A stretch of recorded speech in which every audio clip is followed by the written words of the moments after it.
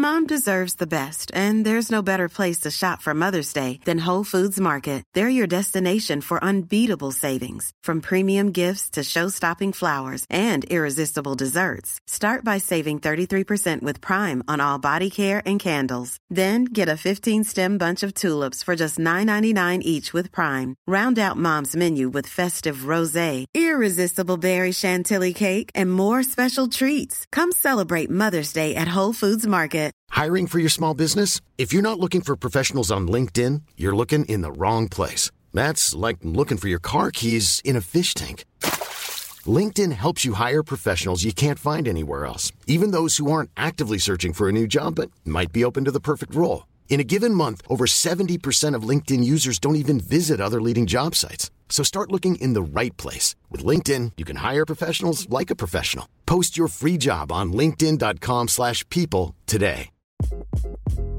Hi, this is Craig Robinson from Ways to Win, and support for this podcast comes from Invesco QQQ, the official ETF of the NCAA. The future isn't scary. Not realizing its potential, however, could be. Just like on the recruiting trail, I've seen potential come in many forms as a coach. Learn more at Invesco.com/QQQ. Let's rethink possibility. Invesco Distributors, Inc. A lot can happen in the next 3 years. Like a chatbot may be your new best friend. But what won't change? Needing health insurance. United Healthcare Tri-Term Medical Plans are available for these changing times. Underwritten by Golden Rule Insurance Company, they offer budget-friendly, flexible coverage for people who are in between jobs or missed open enrollment. The plans last nearly 3 years in some states, with access to a nationwide network of doctors and hospitals. So for whatever tomorrow brings, United Healthcare Tri-Term Medical Plans may be for you. Learn more at uh1.com. Quality sleep is essential. That's why the Sleep Number Smart Bed is designed for your ever-evolving sleep needs. Need a bed that's firmer or softer on either side? Helps you sleep at a comfortable temperature? Sleep Number Smart Beds let you individualize your comfort, so you sleep better together. J.D. Power ranks Sleep Number number 1 in customer satisfaction with mattresses purchased in-store. And now save 40% on the Sleep Number Limited Edition Smart Bed for a limited time. For J.D. Power 2023 award information, visit jdpower.com/awards. Only at Sleep Number stores or sleepnumber.com.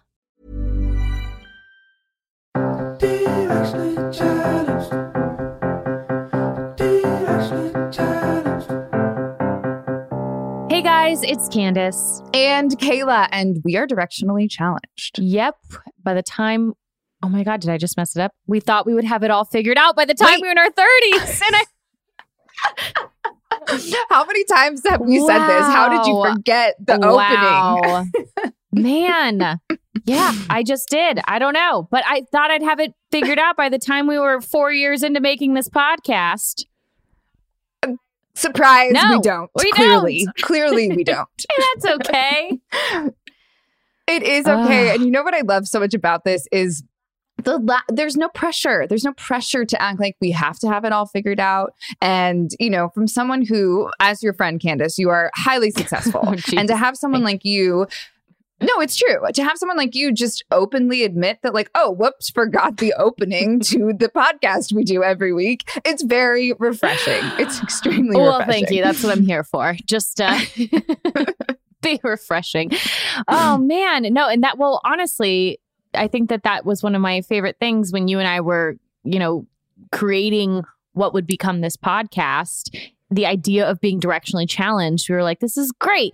If we're ever like, if we make a mistake and if we don't know what to say, we're just totally on brand. And this is when everyone was saying on brand. Like, it was very big to be on brand or off brand.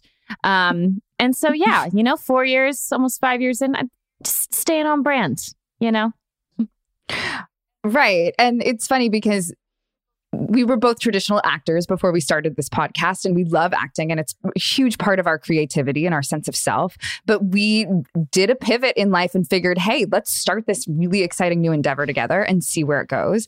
And you're right, 4 years in, here we are. And it's been really fun and exciting to explore a different part of our creative minds together and interview all these lovely people and start to grow as human beings. And I don't know. Do you think I've grown? Have I grown a little bit, Candace, in the 4 years? You can be honest. You definitely have. We both have. 4 years ago, we were on our first episode just trying to figure out how do we talk into a microphone without censoring every single thought that came into our brains as to, oh my gosh, does this sound interesting? Does this sound funny? Do I sound dumb? Does this sound cool? Like just kind of in that hamster wheel. And so I think that we've both grown and be able to talk and be more free in this creative space.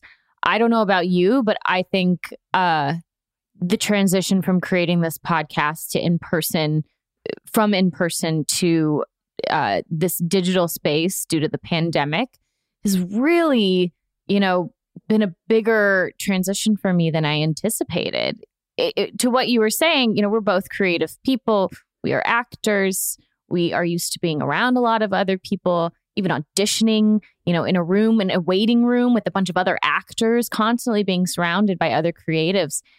And, realizing that a year and a half going on 2 years in, that this kind of like creative isolation, I think some people flourished. And then others, I've found it to be more difficult to be creative. And sometimes needing to like hype myself up even for a podcast episode, being like, okay, what do I have to offer? What do I have to bring to this hour of conversation? Because I just feel like I'm in this like really uncomfortable bubble. I mean, how has creativity been for you during this time? Yeah, I've felt starved creatively, absolutely, and unable to figure out what it is I need. I know I need to do something, but I don't know what it is. And I don't know if others can relate to me in that sense, but I think a lot of people can, knowing that there's a void that needs to be filled, but not really sure what it is. And that's why I'm really excited we're talking to Sarah Stein Greenberg today. I think she has a lot to offer with this and a lot of guidance for those of us that truly feel stumped creatively right now. I think a huge element for me too during this pandemic has been being a first-time mom, because Poppy was 6 months when the pandemic hit. And so not only have I felt creatively isolated, but I felt isolated in general because I was just a mom for so long. And there's nothing wrong with that. But for me, it was a huge transition. I went from working and being a mom and doing all of these things. And then suddenly everything just shut down. And I felt creatively just deprived and depleted, and then also deprived and depleted from any sense of taking care of myself because I was solely responsible for this new human life.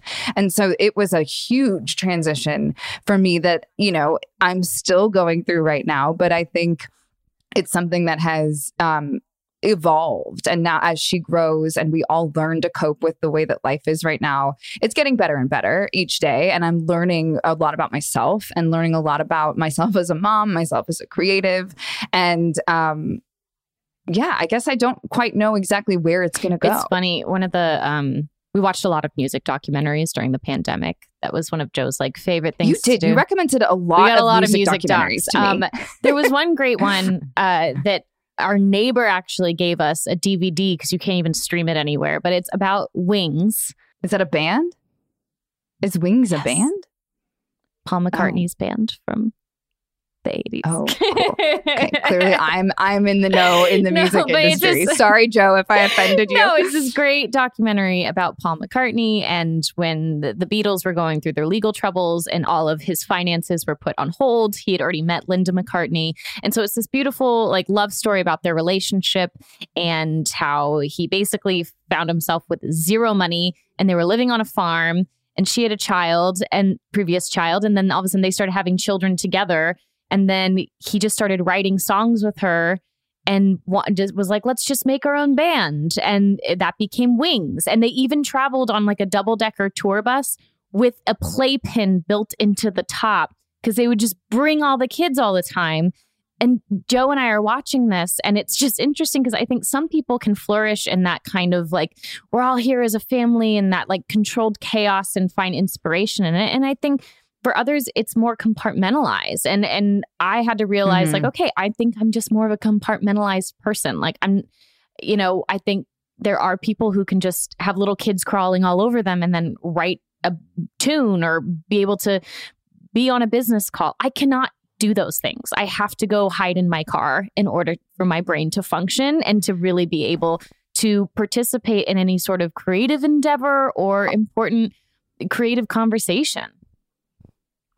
I can't even eat lunch without Poppy crawling all over me and taking the plate and taking half of the lunch. And it's so fun. But yes, I'm definitely someone that has to compartmentalize, because if I can't even eat lunch, I can't imagine writing something or studying lines or working on the podcast. Well, luckily, we've got Sarah Stein Greenberg here to help us today. She is the executive director of the Stanford D School. She leads a community of designers, faculty, and other innovative thinkers who help people unlock their creative abilities and apply them to the world. Sarah speaks regularly at universities and global conferences on design, business, and education. She holds an MBA from Stanford's Graduate School of Business and a BA in history from Oberlin College. Sarah's new book, Creative Acts for Curious People: How to Think, Create, and Lead in Unconventional Ways, is out. We are so excited to sit down with Sarah today and unlock our creative possibilities. And we are here with Sarah Stein Greenberg. Sarah, thank you so much for joining us today. My pleasure. You are so wildly creative and successful at what you do. But before we explore and get into all of that, I'd like to start and go back to little Sarah. Little Sarah, who was obsessed with Peter Pan as a kid and loved Mr. Rogers. Can you talk to us about what they meant to you, what they represented, and how they played such a pivotal role in inspiring and guiding you to where you are today? Yeah, that's a lovely place to start, because who doesn't want to just explore their childhood and talk about it all the time?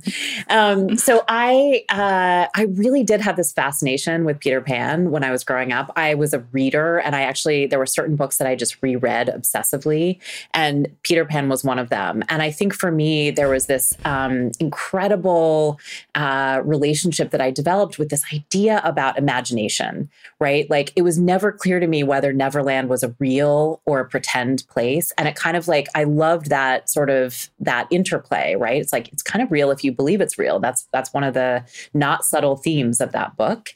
And I think for me, it just really sparked this idea about the power of imagination.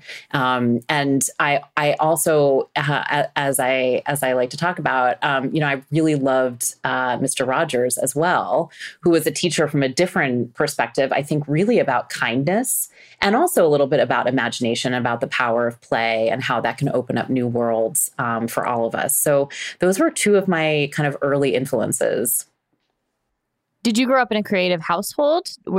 Did you have parents or siblings that were incredibly creative? Did you find yourself, making projects or kind of using that side of your brain more often? Yes, I have some really adorable photos of myself at like a series of different birthday parties where my parents like devised elaborate, like one year it was an elaborate scavenger hunt. And another year it was like we'd made like, I don't know, full body decorations and costumes. And like that was the birthday party activity. No clowns, no sort of like bouncy houses. It was like all hands-on doing.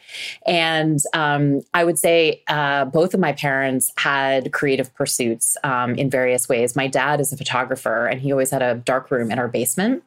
And that was his side business the whole time I was growing up. And it was really a place where, I could see him disappear for hours with, rolls of film and then come out with stacks of photographs. And there was this, sort of just mystery about that was really intriguing.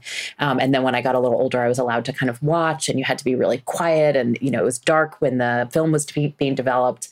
So I got a front row seat to that process.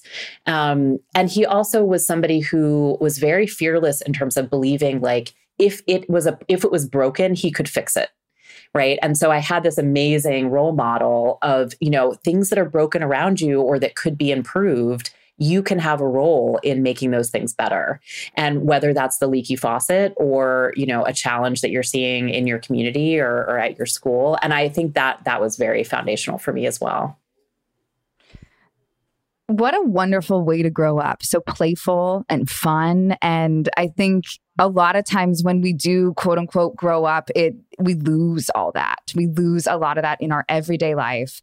But not you and not people at the Stanford D School, because you guys, all the exercises and everything you do, you're solving these huge problems, but in a really fun and playful way with all of these interesting examples. I mean, I guess for me, the question is, how do you solve the world's greatest problems that seem very conventional with these sort of unconventional ways?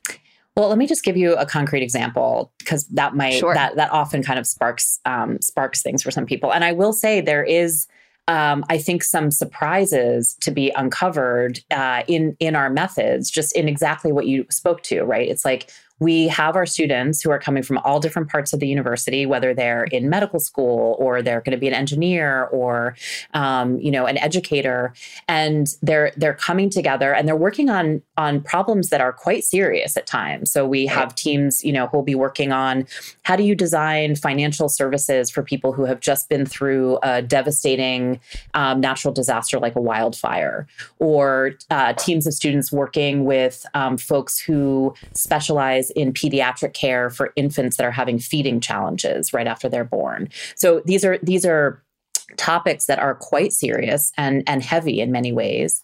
And yet we do retain an approach that at times is very joyful and playful. And that is part of how you can access your real creative abilities.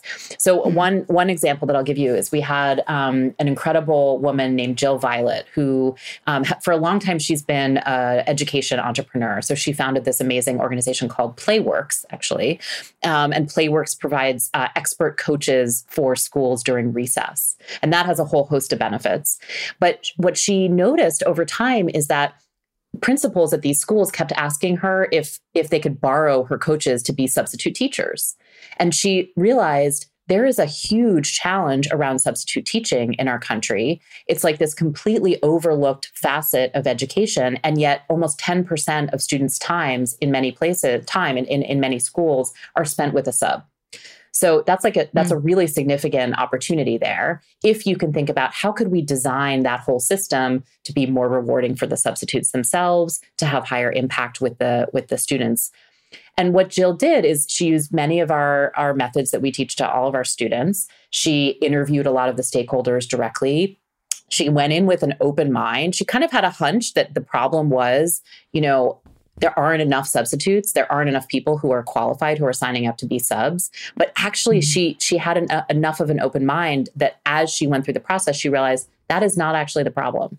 The problem is the way we think about the role of substitute teaching, that it is kind of, you can somehow walk in and be a substitute for the person who is meant to be that full-time educator. And what she realized is there are already qualified subs, but schools have no systems around welcoming folks, telling them where to park, making sure they know which subs show up on time and who doesn't, retaining the best subs. And so she completely pivoted to start working on a whole series of offerings that are really for school administrators. So a very interesting example of how if you walk in and you keep an open mind and you do the kind of in-person data gathering that we teach our students to do, you actually can come up with a far more powerful understanding of what is the opportunity here and then the direction that you might design in. And I'm assuming one of the greater challenges is just basically teaching how to have an open mind. I mean, it's so easy for us to get caught up in this is how things are.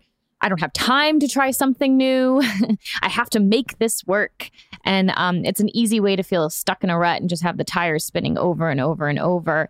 And so it is kind of breaking up the monotony of finding yourself in a situation that is stuck. But how do you then take a beat and open up your mind if you own your own business, if you don't have the financial means to be flexible?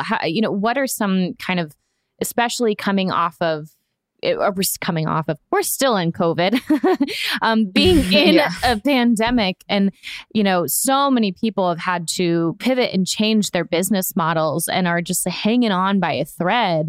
Where do they start to begin to have an open mind to see, if not this, then what?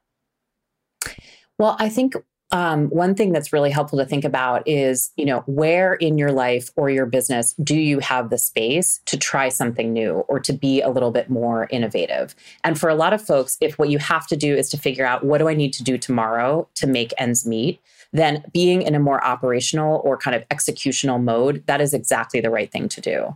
If you're at a moment where you're thinking about, how do I create some space to be thinking about how is my business going to be changing for next month or for next year? And you have a little bit more time. That is when often it is really useful to be able to create a little bit more spaciousness in your process, in your own creative process, to actually figure out what might be a bigger and better opportunity to be working on. So I want to recognize that tension that you spoke to in terms of like, if you are just struggling to make ends meet, if you are really pressed for time, like don't sort of take the long way around, but wait for a moment when you have a little bit more of that space opening up. Then that idea that about how do you keep that open mind is so important. And often what happens is we have the kind of the first idea in reaction to a problem or opportunity, and we seize on that idea. And the reason we seize on it is because humans have an aversion to the ambiguity that comes from keeping a problem unresolved. So we try to solve that problem as quickly as we can. But that first idea that we have, it's unlikely to be the most innovative idea or the most powerful idea, right? Mm-hmm. And so if you can train yourself to stay in that ambiguity and uncertainty a little bit longer and think about multiple directions and do some of that kind of primary research, that getting to know all the different stakeholders, allowing yourself to be influenced by multiple perspectives, that's often where the most powerful ideas, like new ideas, come from. So again, if you're in a space where you've chosen a topic where actually you really want to leapfrog, you want to get beyond your current operations, that's where some of these practices can be extremely powerful. Hey guys, we're going to take a quick break. We'll be right back in just a minute.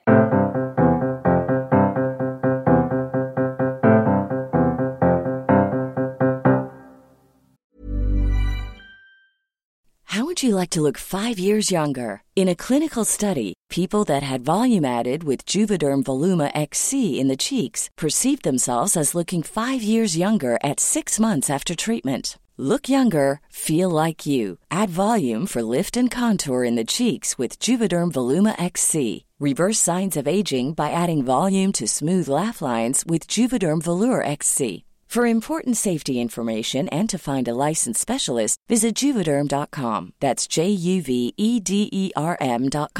Not for people with severe allergic reactions, allergies to lidocaine, or the proteins used in Juvederm. Common side effects include injection site redness, swelling, pain, tenderness, firmness, lumps, bumps, bruising, discoloration, or itching. There's a risk of unintentional injection into a blood vessel, which can cause vision abnormalities, blindness, stroke, temporary scabs, or scarring. Talk to a licensed specialist to find out if it's right for you.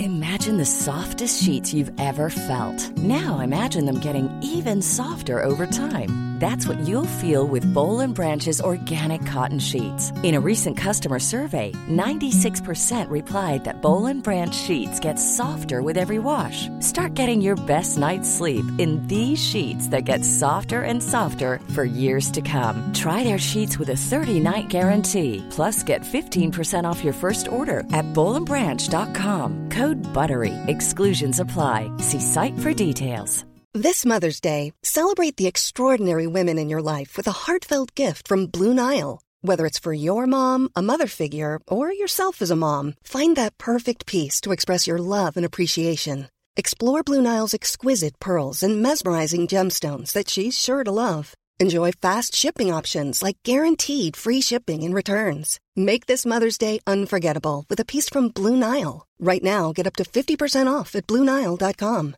That's BlueNile.com. Want flexibility? Take yoga. Want flexibility with your health insurance? Check out United Healthcare Insurance Plans. Underwritten by Golden Rule Insurance Company, they offer flexible, budget-friendly medical, dental, and vision coverage that may be right for you. More at UH1.com. It's time to get more in 2024. I know for me, one of my goals is to feel really strong this year. And honestly, so far, so good. because that's where 310 Nutrition comes in. It's helping me and our listeners in the new year with protein and super rich food products with so many options and flavors. Right now I have the chocolate bliss and caramel sundae, and they are both so delicious. I have to hide them from my husband so that he doesn't steal them too. They're a triplex protein blend, plant-based proteins that include pea, brown rice, and pumpkin that leave me feeling full. 310 Nutrition also has a Hydrate electrolyte drink mix. My favorite is the peach mango flavor. So not only am I hydrating and drinking water, I have an electrolyte blend, vitamin blend, and it's sugar-free. With one stick of Hydrate mix into 16 ounces of water, and it can provide the same amount of hydration equal to drinking 2 to 3 bottles of water. Thank you. This way I can keep my resolution, keep feeling strong, have greater focus, feel refreshed, and maintain my hydration without having to drink as much. One of my favorite refreshing water enhancers they have is the lemonade flavor. It gives me energy. This one's also sugar-free. It's used with real lemons and it's pH balanced. And this also offers the same hydration as 2 to 3 bottles of water. Right now, 310 is celebrating a new year of goals with code CHALLENGED and giving our listeners 50% off, up to $100 for your first order.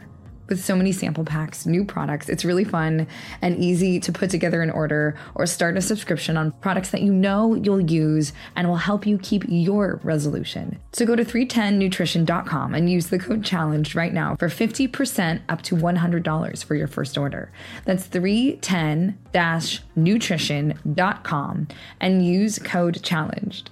It's all the good stuff your body needs in flavors you crave. So be healthier effortlessly.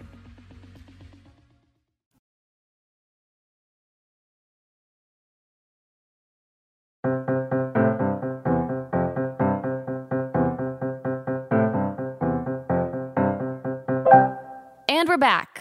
You also talk about how to stop self-censoring our most interesting ideas, which I think correlates to this. And right as I read that, it leapt off the page to me. And I thought, oh my gosh, I would love to be able to do that, because sometimes we are our own worst critics. So it's hard to know what our most interesting ideas are. So how would one do that? Please help me with this. Well, it is so natural to self-censor. I mean, all of us are, constantly bombarded by this idea. First of all, just the myth in our culture that everybody, when you come up with something new, you're like on a mountaintop and the lightning strikes you and you're a creative genius all of a sudden, where 1 minute you weren't and now you are. That's just fundamentally not how creativity works, right? So one thing to recognize is you're putting yourself in the way of having better ideas if you have a lot of ideas. So getting used to producing many more ideas than you think that you need, and even setting yourself some goals. Okay, I have this challenge that I'm trying to solve. Can I come up with not just one idea, not just 2 ideas, but 100 ideas or 200 ideas? The increase of the number that you need is actually far more than most people realize. Then another incredibly important premise is that you have to separate the process of generating those many ideas from the process of selecting or judging. And the reason is our internal ability to critique is so powerful and strong. It's the thing that allows you to walk around every day and be like, oh, is that a lion that's coming at me? Okay, I better make a quick decision and run away, right? It's biologically hardwired for us to quickly judge a situation and react to it. But if you're trying to separate that process of generating from the process of selecting, you have to set that boundary for yourself.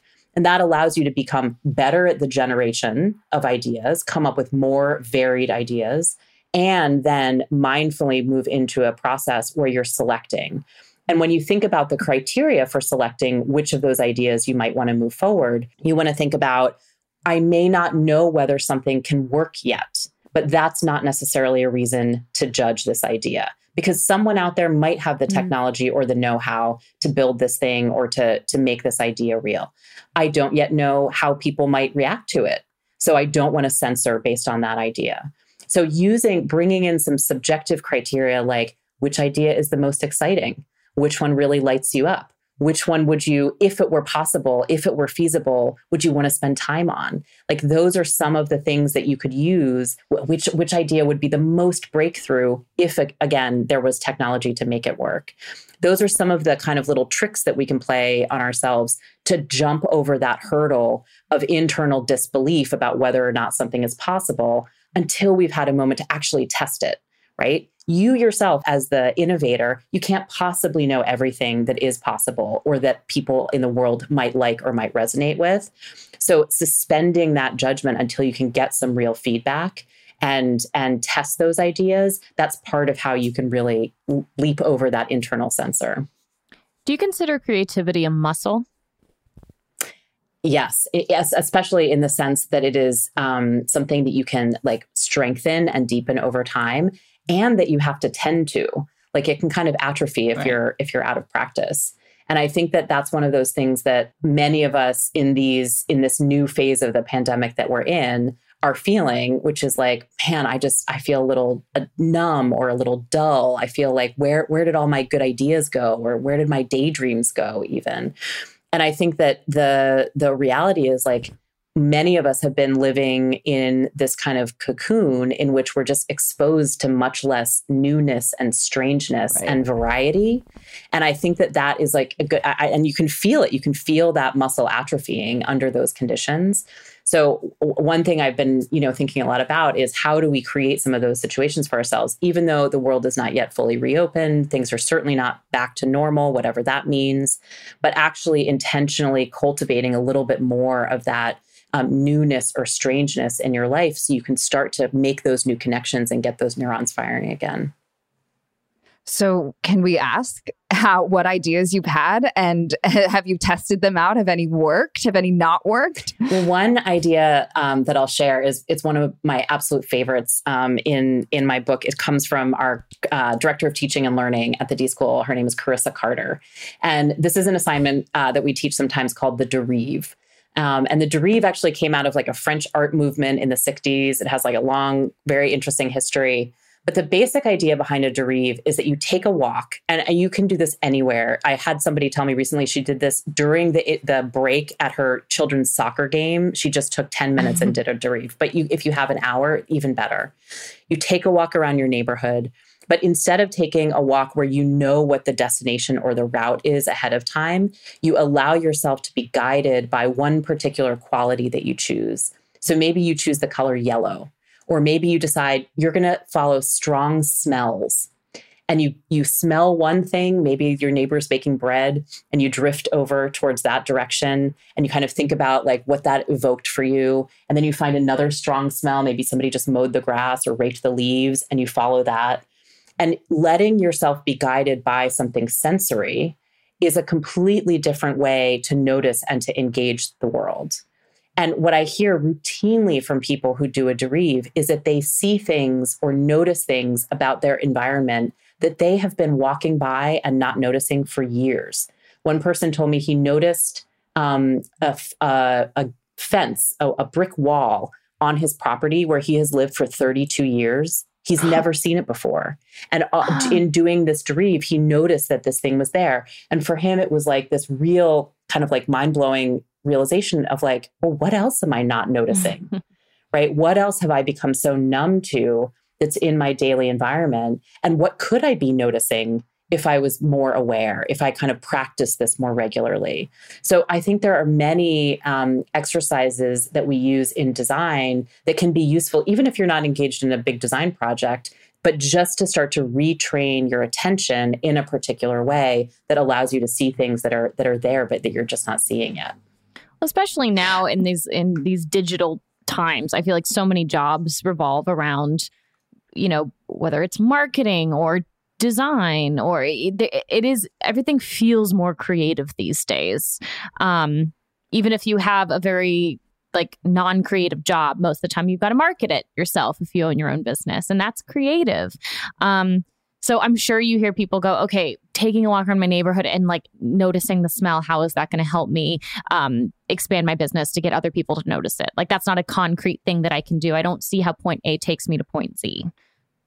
Yeah, I mean, I hear that from time to time. And the thing to remind yourself is that if you aren't opening the space in your own mind to have more creative thoughts, whatever it is that you're working on, you're just going to have that, you're going to run into that same wall over and over.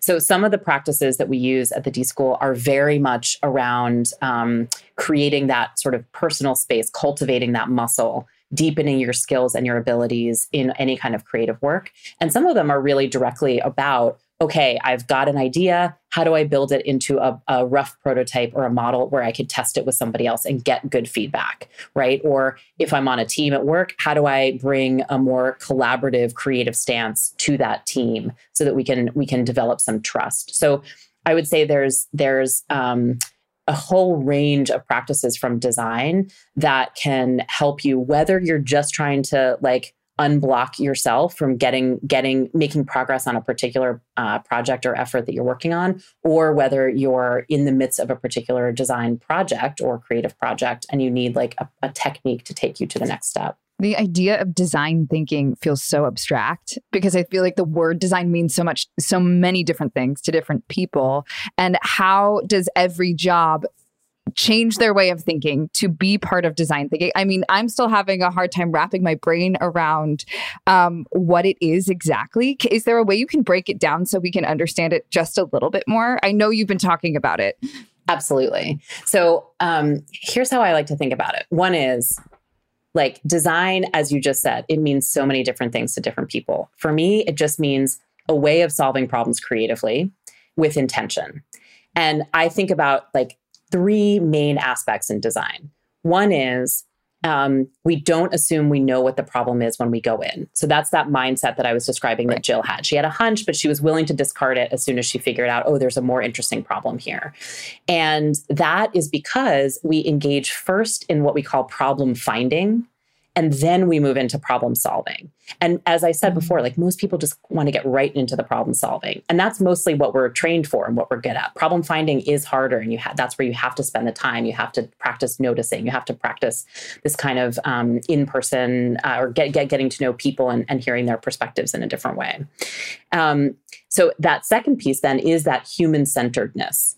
Right? It's the idea that when you're creating something new, when you're designing, and again, that could be, you could be designing an object, you could be working on a marketing brochure, or you could be designing the experience at the restaurant that you're opening, or at the doctor's office where you run the waiting room. That is, it's made up of this whole series of human experiences. And you can change those experiences by designing for them intentionally, but only if you understand what people need and what they care about. Right. And so that's that second piece is that human-centeredness.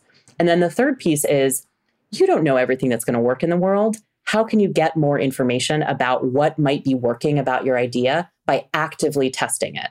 So when you have all of those many ideas and then you select a few to move forward, you think about, okay, how do I create a really rough version of this product or experience so that I can get good feedback? And one example I was thinking about recently, in the very early days, I think of the Palm Pilot. One of the things that the designers of that product did is it was like at a time when nobody knew if people would carry around a device in their pockets all the time. So they just asked the question, before we build all the technology, before we build out the whole thing and try to bring it to market, how heavy an object will people want to carry around in their pocket? So they just had little bags of sand, 8 ounces, 12 ounces, 14 ounces, and they had people carry around those bags in their pocket for a day or a week and then give them feedback about what that experience was like. And that gave them insight. So they quickly tested this concept well before they spent lots of money on the screen and the technology and the pen and all of that. So the same principle holds true.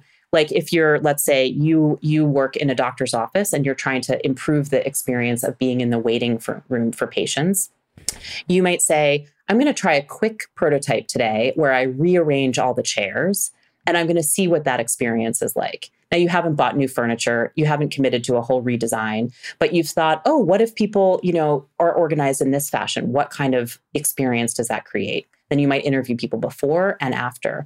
So again, we use a lot of practices to rapidly test our ideas before we commit to them. And that often winds up both de-risking, making it much less risky once you launch your new product or service or change your business. And it can dramatically improve the experience for the user because you're getting their input along the way.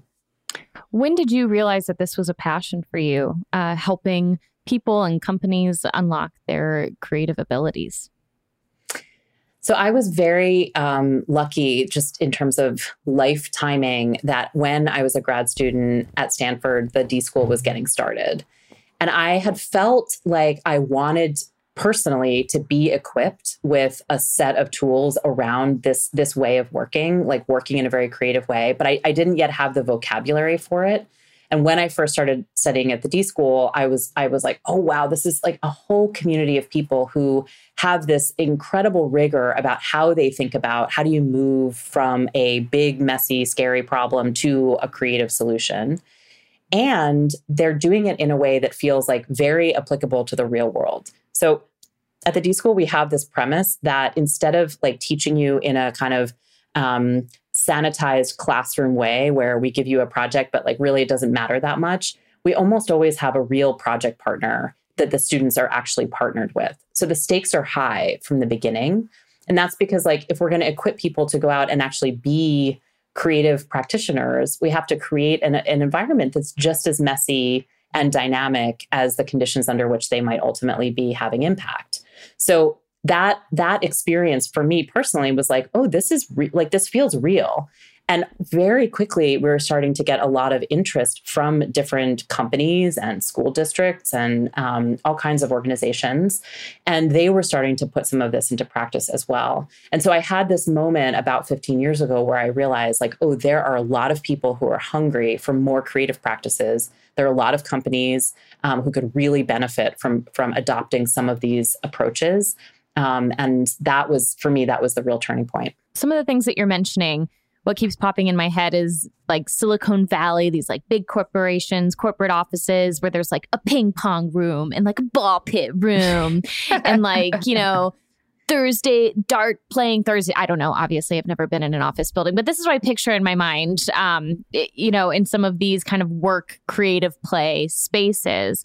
But this is all relatively new. I mean, do you find that these spaces that are utilized and have become really trendy and popular in a lot of corporate office buildings, do they work?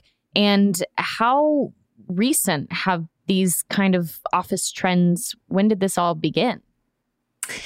Well, you know, I think, I don't know if they work on a broad scale. I will tell you, they don't work if all you've done is like put the fancy furniture in and call it an innovation space, but you haven't changed anything about the culture of the company. And there's still kind of a really, you know, deadline driven orientation and a really rigid hierarchy. Like the cultural underpinnings of how you're asking people to work in a creative way, if you don't actually attend to those things, it's actually very risky for people to be like, I've got a crazy new idea, if there's no reward system for that. And maybe there's an implicit penalty system for kind of stepping out of the norm or challenging what your boss thinks of as the next big idea. So companies that invest a lot in the physical space, but don't actually work on bringing these skills and practices in and taking them seriously, that I don't think is tremendously effective.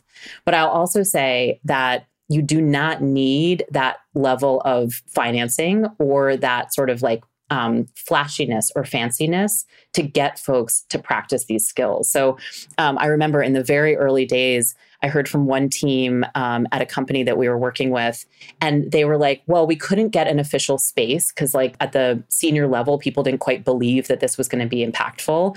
So we just started having a design workshop in a hallway. And we put up all of our, big Post-it things. And then we were having a brainstorm out there.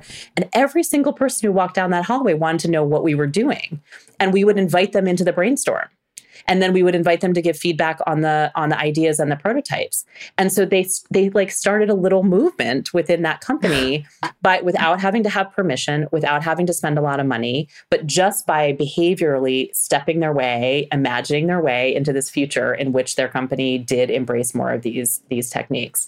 So I love that. We often call that a bias toward action. Like they just tried a little experiment to see what change, what shift could they make in their company in this very inexpensive and fast way.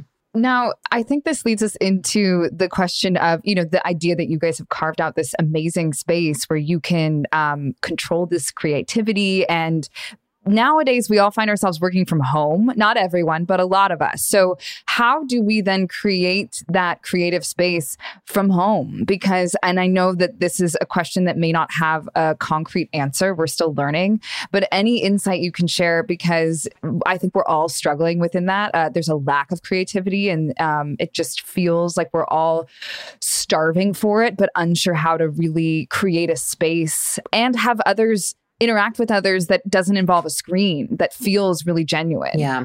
I mean, I was thinking about this, Candace, earlier when you mentioned that sort of like everything is in the digital realm. I mean, it feels like that just flattens out human experience so much, right? So one thing that we noticed with our students is that in this time when we've all been online and we've been teaching remotely, like getting people to go to their recycling bin and grab all the cardboard and the bottles and whatever else is hanging out in there, and actually have to build something physical, even if it's just as a warm up or it's just as a starter activity, that the experience of like getting off the screen and into the real world of making things is like, I can't even tell you why it's so powerful, but it has the ability to like re-inspire you in a way that little else can.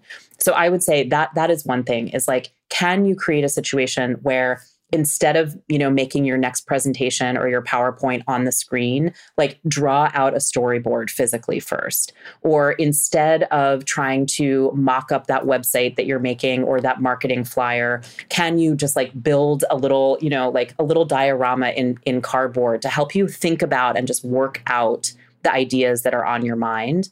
There's something about physically connecting with materials that is very nourishing and replenishing to your sort of like creative energy, at least for me and for many of the students that we've worked with.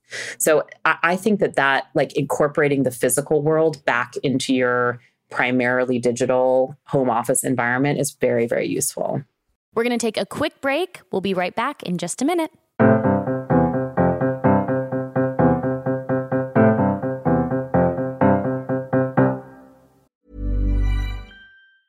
A lot can happen in 3 years, like a chatbot may be your new best friend. But what won't change? Needing health insurance. United Healthcare Tri-Term Medical Plans, underwritten by Golden Rule Insurance Company, offer flexible, budget-friendly coverage that lasts nearly 3 years in some states. Learn more at uh1.com. Hey, it's Paige DeSorbo from Giggly Squad. High quality fashion without the price tag. Say hello to Quince. I'm snagging high-end essentials like cozy cashmere sweaters, sleek leather jackets, fine jewelry, and so much more. With Quince being 50 to 80% less than similar brands. And they partner with factories that prioritize safe, ethical, and responsible manufacturing. I love that. Luxury quality within reach. Go to quince.com/style to get free shipping and 365-day returns on your next order. Quince.com/style. A lot can happen in 3 years, like a chatbot may be your new best friend. But what won't change? Needing health insurance. United Healthcare Tri-Term Medical Plans, underwritten by Golden Rule Insurance Company, offer flexible, budget-friendly coverage that lasts nearly 3 years in some states. Learn more at uh1.com.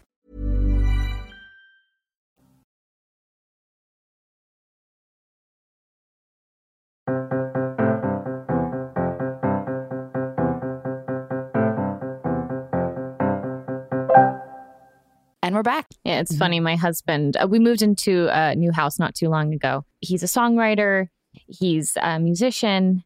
And the moving process obviously means chaos. And we're also at home still. And we have little kids everywhere. And so we've just been feeling the weight of that as two creatives, kind of in the monotony of like the things that need to be done in life and that are still important, but also trying to find our creativity through that. And so at the end of last week, he was just like, I'm going to the gardening store. And I was like, okay. And he's like, I've got to plant these plants around our elm tree. We have an elm tree and I'm going to make it pretty with plants around it. And I was like, okay, just go for like, all right. And but having his hands, he's in the dirt and the physical labor of just creating, and he was by the end of it, it looks great. But like, for the amount of time he was spending, like, it was a long time, guys. Let's just say that. He was up there for a very long time, 2 days worth of planting these plants. But he was like, I just needed to have a beginning and a middle and an end. And I needed to see something through and know that I've planted these roots and I'm going to watch them grow. And I needed that feeling, and it just hit me, and I resonated with that so much. And I feel like that's what you're speaking to is in these in this time of like Zooms and screens and masks and distance, like really physically just putting your hands in a version of dirt or even true dirt, just seeing something in person and feeling the finality of creating something is good for the soul and for the brain. I feel like you're on to sort of maybe the secret behind the sourdough bread craze. Yeah. Like it's like the beginning, the middle, and the end, which is hopefully delicious. I mean, that it is like you really have that experience of making something with your hands. It's something that's alive that you get to watch grow and change. And then there's this beautiful output, and it's kind of contained as a project. And I think that is exactly the kind of thing that we all need to kind of like reconnect with our creative selves at times. So having said that, then your book, Creative Acts for Curious People, has so many unique exercises within it, so many that it's almost hard when you sit down with the book initially to understand which exercise is right for you. So given this context that we're all talking about, what exercises within that book would you recommend for someone who just sits down with it for the first time and is trying to figure out where to go and hopefully find something tangible and with a beginning, middle, and end that will help propel them forward? Well, I thought a lot about that challenge because I wrote this book to try to help share these activities, these assignments that we teach in our classes at Stanford. But I fully recognize that that's not the context in which most people will encounter this work, right? So, and the other thing that I thought about is, my approach to creative work and where I'm at in my own personal journey. Every single person is different. So you might be somebody who is really looking at, okay, I feel my senses are totally dull after this, long 2 years. I want to really reawaken how I notice the world around me. And so there is a whole section that is right for that. There's a section that is about creative collaboration. How do you build trust? How do you create some more willingness to explore vulnerability on a team of people who are working together? And there are a whole set of exercises that are for folks who are kind of in that space. And then there is a set of activities that it's like, if you are somebody who says, I want to tackle a design project, like I want to go end to end and figure out, can I make something that feels human-centered and new and, practice these different skills along the way? There is a chapter towards the end where I share some of the kind of beginning assignments and actually some of the more advanced assignments that we'll give to our students. So for one example, we have one in one of our classes every year. They'll do a project that is particularly for a group that provides service on campus. So one year they worked with the groundskeepers. Another year they worked with the folks who keep the outdoor art clean. Like that is an important role to like make sure that you're maintaining that public art. And all of those people have different kinds of needs. Whether it's like the tools that they carry or the way that they get around campus or whatever it is. So our students, each year have an opportunity to connect with a group that actually provides this kind of important but invisible service and do a design project around exploring what they could create that would improve those workers' experiences. That is a great project as a starter project for anybody who wants to kind of like test their ability to have that impact and stretch and explore their creative abilities along the way. I find that speaking with a lot of creatives that have made their own way, built their own business, that one of the most common words that come up is failure and embracing that word. And so I know this is like slightly off topic, but I would love to know how you find failure plays a part in a creative journey or in just being a creative person in general. Well, the first thing that comes up for me when this topic gets raised is like, I think we do ourselves a disservice when we just say like, failure is great and it's just a part of creative work, right? You have to love it. It's like, well, nobody loves it, right? Like it doesn't actually, It really doesn't feel good when you put some work out in the world and like either nobody notices or people actively don't like it. So I think it's helpful to recognize that if you're putting work into the world, there will be at times a gap between what you think it's doing and saying and expressing and what other people experience from it. And the more you can learn about that gap early on in your process, the more successful that work is likely to be over time. So thinking about, when you build those quick and early prototypes to start to explore your ideas and then you test them, when you're getting feedback before you're too invested in that end result, all that feedback is just helping you close that gap between your idea and the way in which it's actually landing for others. And so the idea that we like to talk about is like fail early, right? And before you actually care too much about this thing that you're making, when you wait and you work in secret and you don't share, your whether it's your song or your design work or whatever it is with anyone until you're almost ready to launch it, which by the way is something that many of us were trained to do. It's like, I don't hand in my paper until it's ready to, get the best grade it possibly can, right? Like we actually have some conditioning to only share finished, polished work with others and because we're seeking validation. And what you have to flip is that paradigm from validation to input and feedback that's going to actually help the work and help you be more successful along the way. So I like to think about like, if you can embrace that experience of potentially failing as early in your process as possible, that helps you get on the right path. And that's what helps you avoid more significant failures down the road.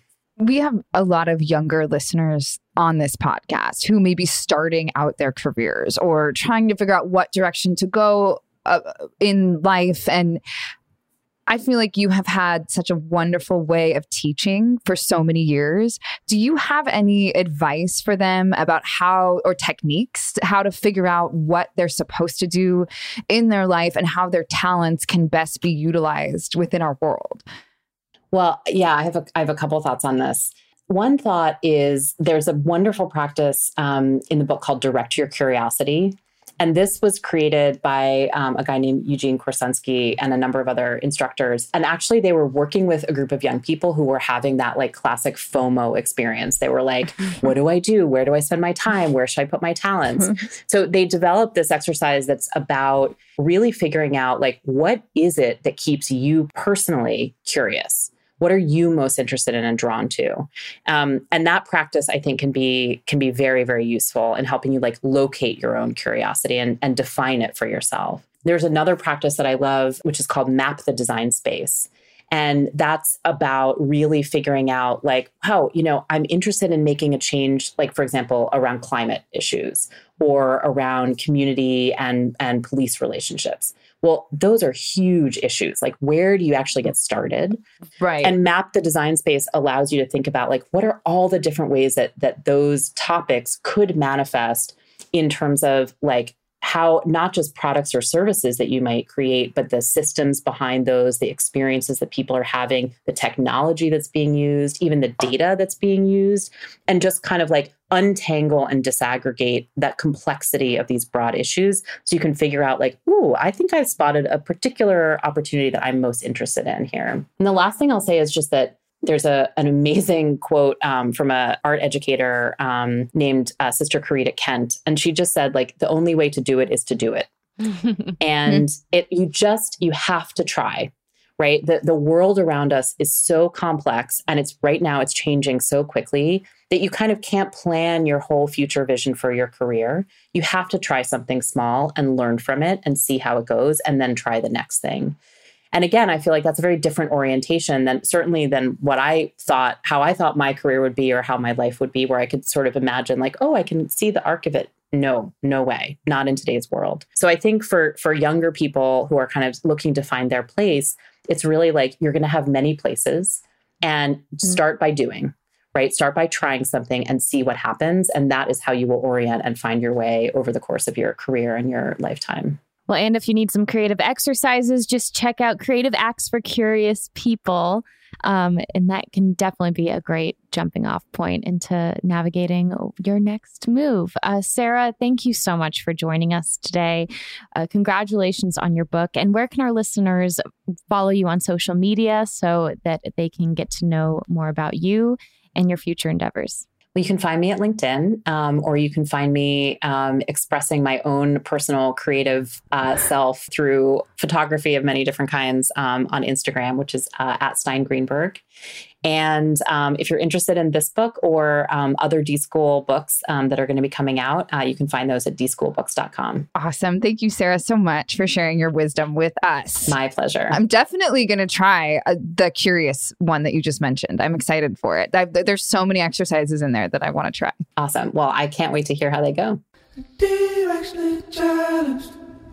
So now I got to sit down and go through this book and figure out which exercises I want to implement into my life, because you know me, Candace, you know I love a book and certain things to do. And I like a task. This book is perfect for me. I like a task that I can sit down and do.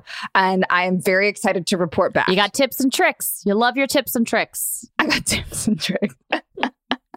What is that about me? And that's hilarious. Okay, you're right. But this creative act for curious people is just right up my alley. When Sarah sent us this book, I got so excited. I immediately sat down and started going through it. The truth is there are so many options that I have to kind of figure out exactly what it is that I want from the book. But I'm so excited to sit down and do this.